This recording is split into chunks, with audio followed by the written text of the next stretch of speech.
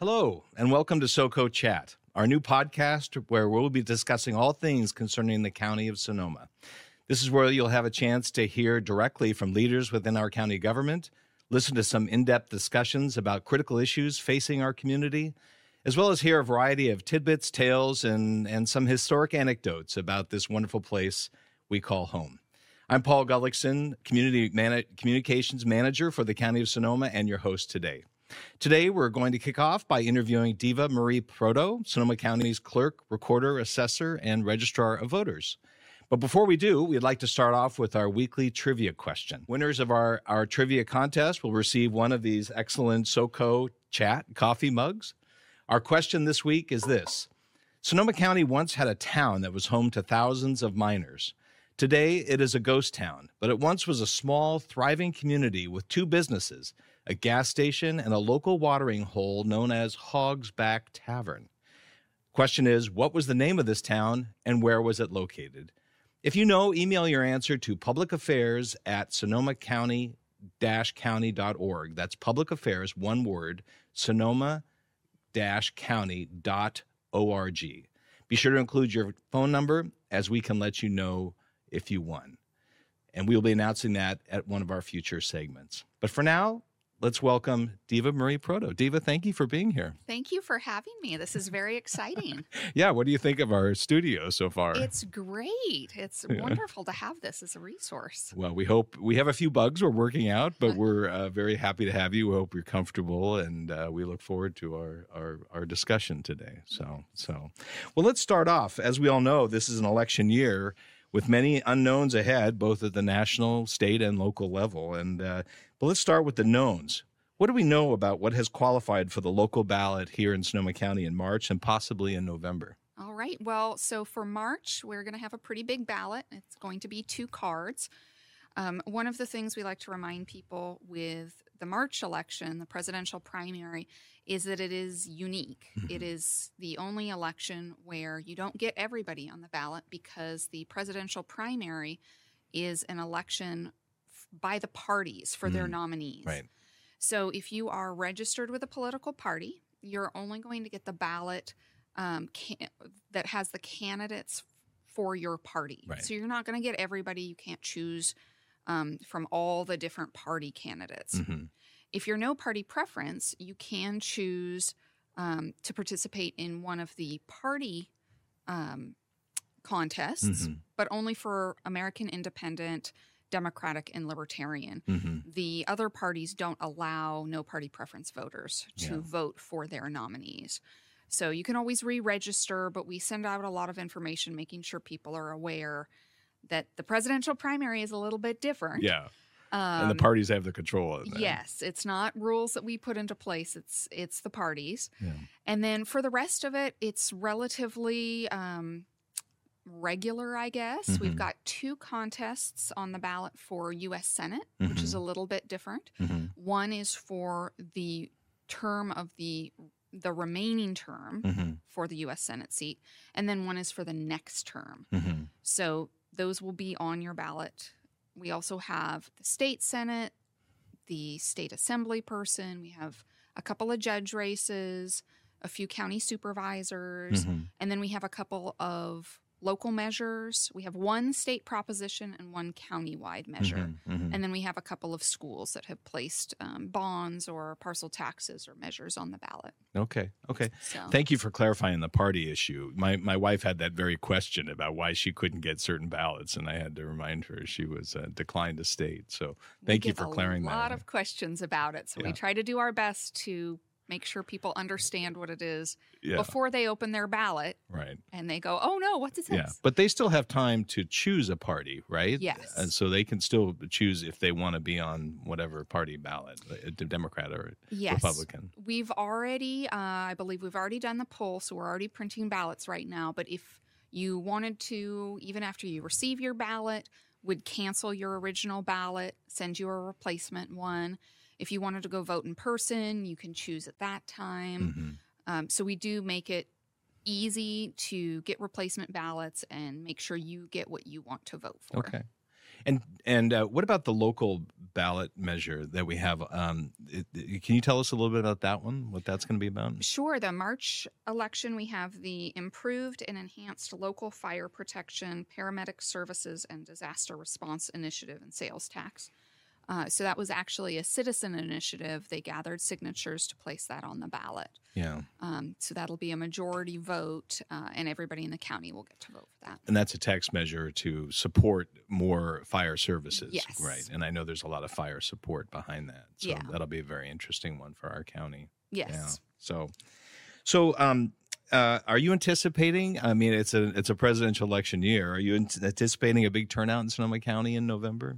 I would say in November, yes. March is always a little lower. Yeah. So, but we generally are above average in terms of the state. We have a lot of engaged citizens in this county. So for March, we're thinking probably around 65% is traditional.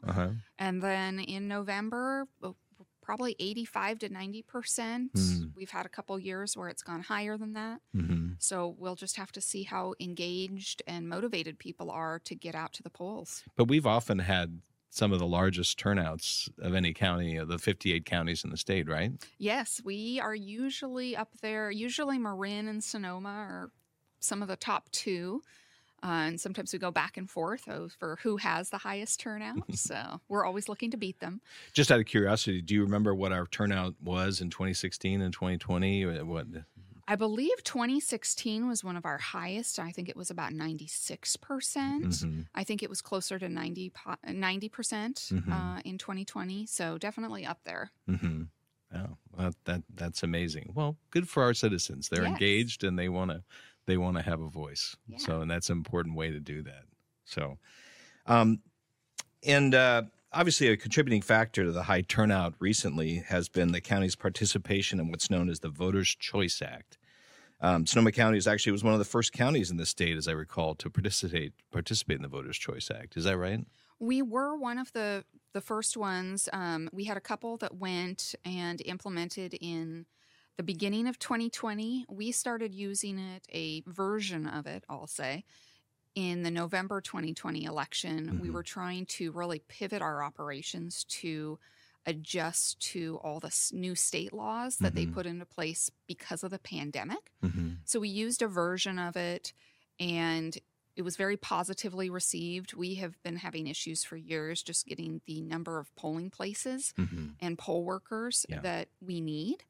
And so when you move to the Voters' Choice Act, really we have fewer locations, in-person locations, but they're open for longer. So people can really vote when it's convenient for them. Well, would you explain in the broad terms what is the Voters' Choice Act so people understand? It's really more an opportunity for people to make sure, giving them more opportunities to vote and making it easier to vote in many respects. Yes, it's more ways and more times to vote. So we have everybody in the state, regardless of if you're a VCA county or a polling place county, every active registered voter is mailed a ballot in the mail.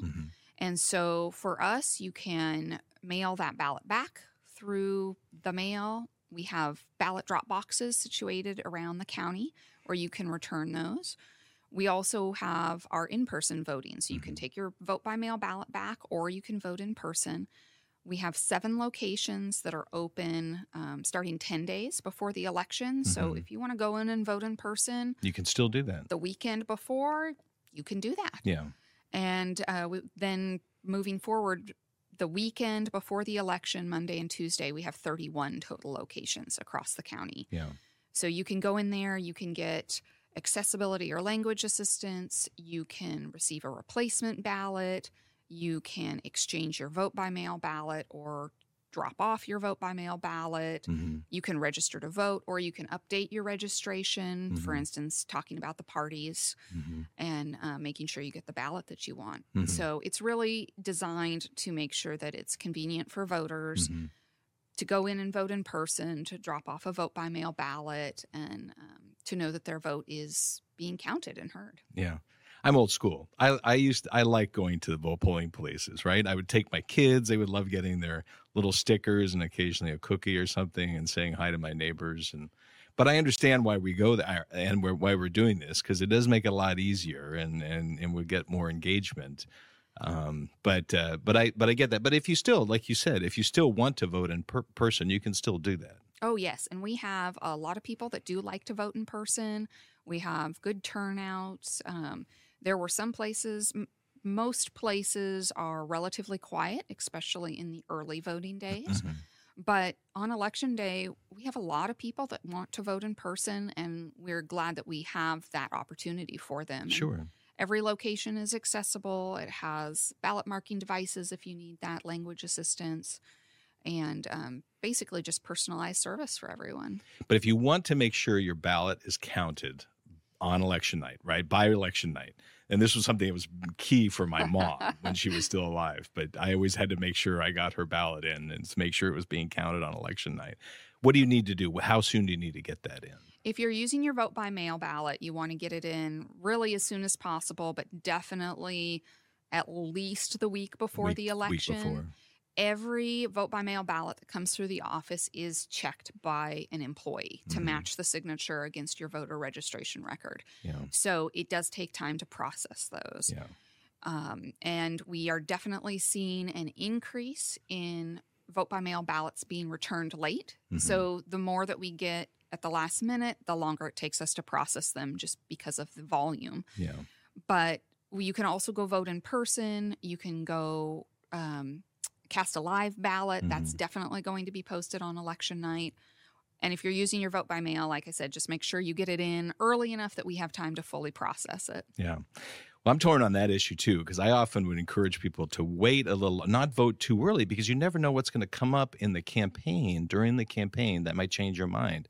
And when I was editorial director of the Press Democrat, I had people call and, sometimes we wouldn't get our editorials out or something, some revelation would come out about a candidate, and they would call me irate, like, I want to change I've already voted for that person. I want to change my ballot. And so they would call you. Can somebody change their vote, late in the process if they want to? No, not once we've removed that ballot from the envelope. Yeah, it's done. We have a secret ballot and nationwide.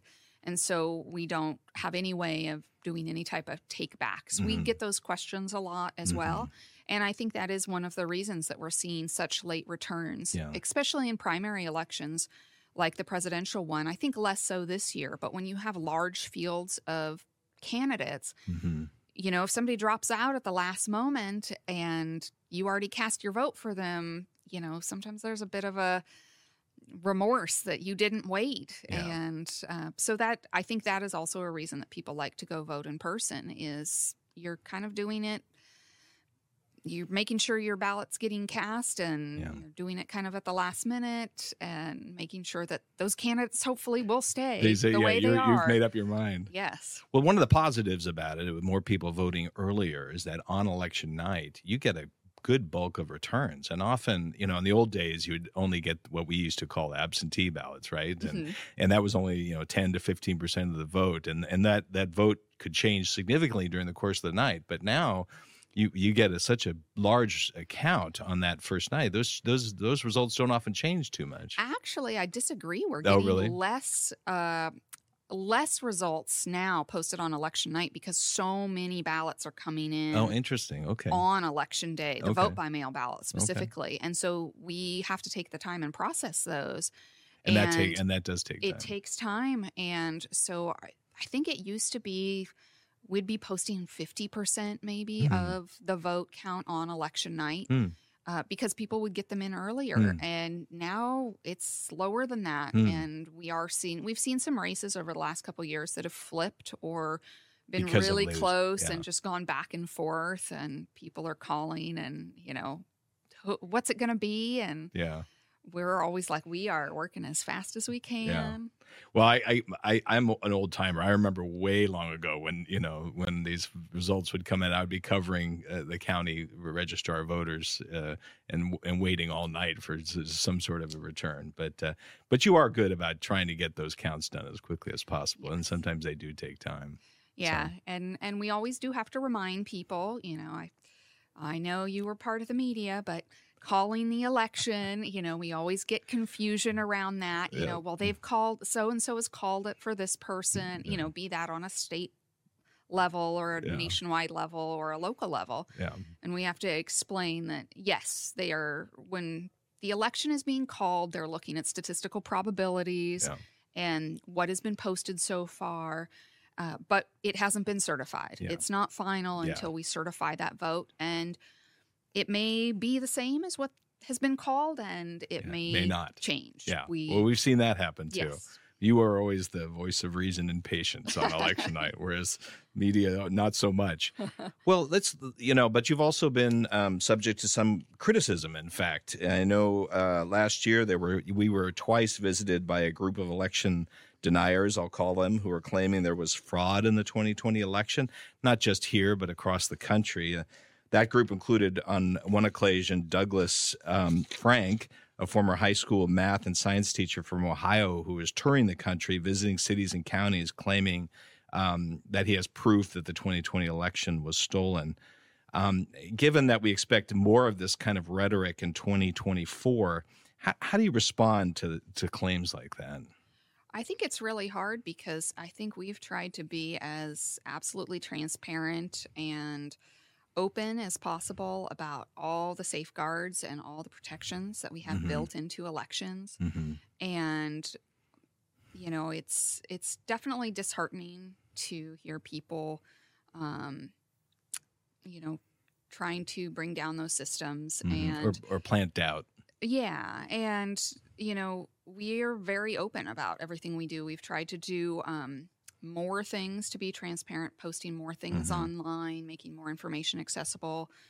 We now have live streaming of our counting room, and then we're adding areas of the office so people can see the process that ballots go through to get to the counting room. We are, in California, we're a 100% paper-based ballot. So every vote that is tabulated is from a paper ballot that was cast. And we do all sorts of double checks, like a logic and accuracy test prior to counting any ballots. Our tabulators are not connected to the internet, and the logic and accuracy test is really making sure that every vote on a ballot is counted and that it's tabulated for the right person. So we do that. And you check signatures and things like this. Yes. We do human checks every signature that comes through. Nowadays, you can sign up to track your ballot. Where's my ballot? At sos.ca.gov. I love that feature. It's great. You get a text when the ballot's being sent out to you. When it's been counted. Yep. When we have deemed that your signature is good and we're able to count that vote, we put it in there. And then if something is wrong with your signature, if you forgot to sign or if it doesn't match the registration, we'll mail you a letter. We'll send you other notifications if we can, letting you know that it didn't do that, that it didn't match. And then you have the opportunity to fix that so your vote can be counted. So it's even better than it was before, an easier process than, in the old days. If there was a misrepresented hanging chad or something, your vote was just tossed out. Yep. Yeah, and you wouldn't know. Nope. And there was no way to really know until afterwards, until we certified, and then you could look up the voter record. But now we try to get as much information out. Every ballot that we count is tied. Every ballot envelope is tied to a person. Every in-person ballot, we reconcile against the in-person people. We do a manual tally after the election. So making sure we have humans counting the paper ballots, counting those up, and then comparing that result against the computer count to make sure that those match. We make sure that every contest is represented in that manual tally, and we choose batches at random. If there's observers in the office, a lot of the time they will choose them. So there's a lot of checks and balances involved here, and it's hard to explain it all to the public. But one of the arguments by Mr. Frank and his group is that, with all these ballots floating, their argument is sweeping allegation. With all these ballots out there floating around, you don't know who's actually signing them and sending them in, and that people are, and yet we do, because we have signatures that are verified and sent in, and in your, like you said, you check them in multiple steps. Yes. So. And we also make sure, like when we're pulling the ballots out, we're actually checking to make sure that we got only an A card and only a B card returned. Right. So if somebody sends in 2 ballots in an envelope, You know it. we know it, and that those votes don't get counted. Yeah. So we really have a lot of protections in place. We have tracking, so we know if somebody cast a ballot or not. We don't know how people voted, Right. but we know if they cast a ballot. If they or cast not. a ballot. Yeah, and what they did was they actually sent teams out to do what they called a census. So they actually went door to door at certain locations and then asked, hey, these are the people that voted at you or at this home. Does that match up with what you remember? But the interesting is they were very selective at some of the homes they went to. In fact, one of the places they went to, you and I discussed this, was a family homeless shelter where the people there aren't necessarily going to know who was there 3 years ago, and that again is not necessarily evidence of fraud. And anyway, it's a little frustration on my end on that discussion, but it's easy to throw out all kinds of allegations without really any basis of evidence of that, and that seems to be what is often targeted in these kinds of contentions by the election deniers. I think there's been a lot of studies that have been done since the 2020 election, and a lot of court cases. And, at this point, the studies are really showing that our elections are more secure than they've ever been. There are more checks and more transparency. And, there have not been any cases of widespread fraud. There are always bad actors. There are always going to be people who. And there's try always to game the mistakes too. system. I mean, Yes. people sometimes vote twice and they forget. My mother almost did that because her memory is not as good, right? she thought she hadn't married, and so she almost voted a preliminary ballot because she couldn't remember. And we have more observers and more requests for our data than we've ever had before. Yeah. So there are a lot of eyes on the election. So I think we are doing a good job, and I think we are trying to make sure that we follow the laws. Mm-hmm. We make sure that people get the correct information, that we're doing all of our checks and balances, and that we're trying to deliver results in a timely manner. Yeah, okay. Well, just the bottom line, from your perspective, there's no evidence of any, what's the term, outcome determinant evidence of fraud, in Sonoma County, or that you know of. No, It's certainly in the not. last election, 2020, nor was there any in Georgia, as some of our indictments have pointed out, but or Arizona or any of those other states, swing states. Let's get into the little more personal side, if you don't mind. How did you get into this line of work? Was this always your passion? No, I really just fell into it, and I started working at the county. The idea of public service was, once it had been pointed out to me that there was such a thing as public service, was very appealing to me. Mm-hmm. And then when I started at the county, I just felt at home. And when was that? When did you start at the county? I started at the county in 2007. Okay. So, and what was your first job at the county? I was a senior office assistant Fantastic. in human resources. Excellent. And I had a lot of fun. I was here for about a year and a half in the human resources department. And then I got a promotion to the Clerk-Recorder-Assessor department, and I really loved the mission of it.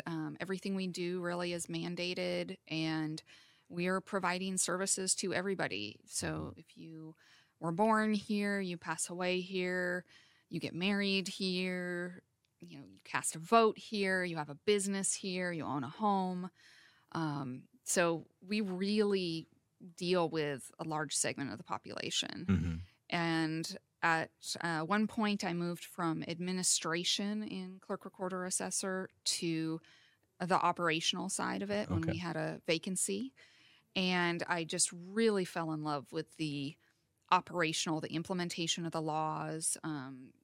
Everything we do is really, really law-based. So we spend a lot of time looking at government codes and election codes and health and safety codes and revenue and taxation. You really got into the weeds, didn't you? We get into the weeds, and I love it. And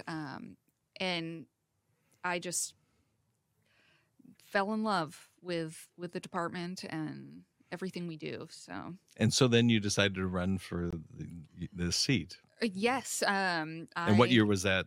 I ran in 2018. Okay. So my predecessor, Bill Rousseau, was retiring, and he encouraged me to go for it.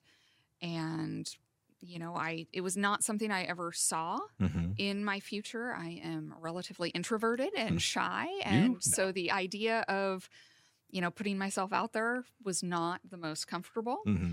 But I'm very glad I did, and I find it to be very, very rewarding. So was it worth it? Yes. Yes. For those out there who are thinking of public service or running for office, it is a challenge. It takes a lot of courage. It is a challenge, especially right now. There's a lot of external pressures on government in general, and I think a lot on elections specifically. So that causes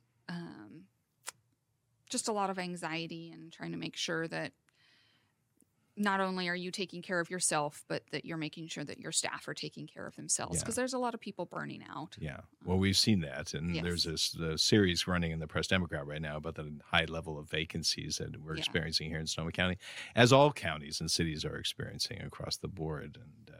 And that's a real challenge. Yes.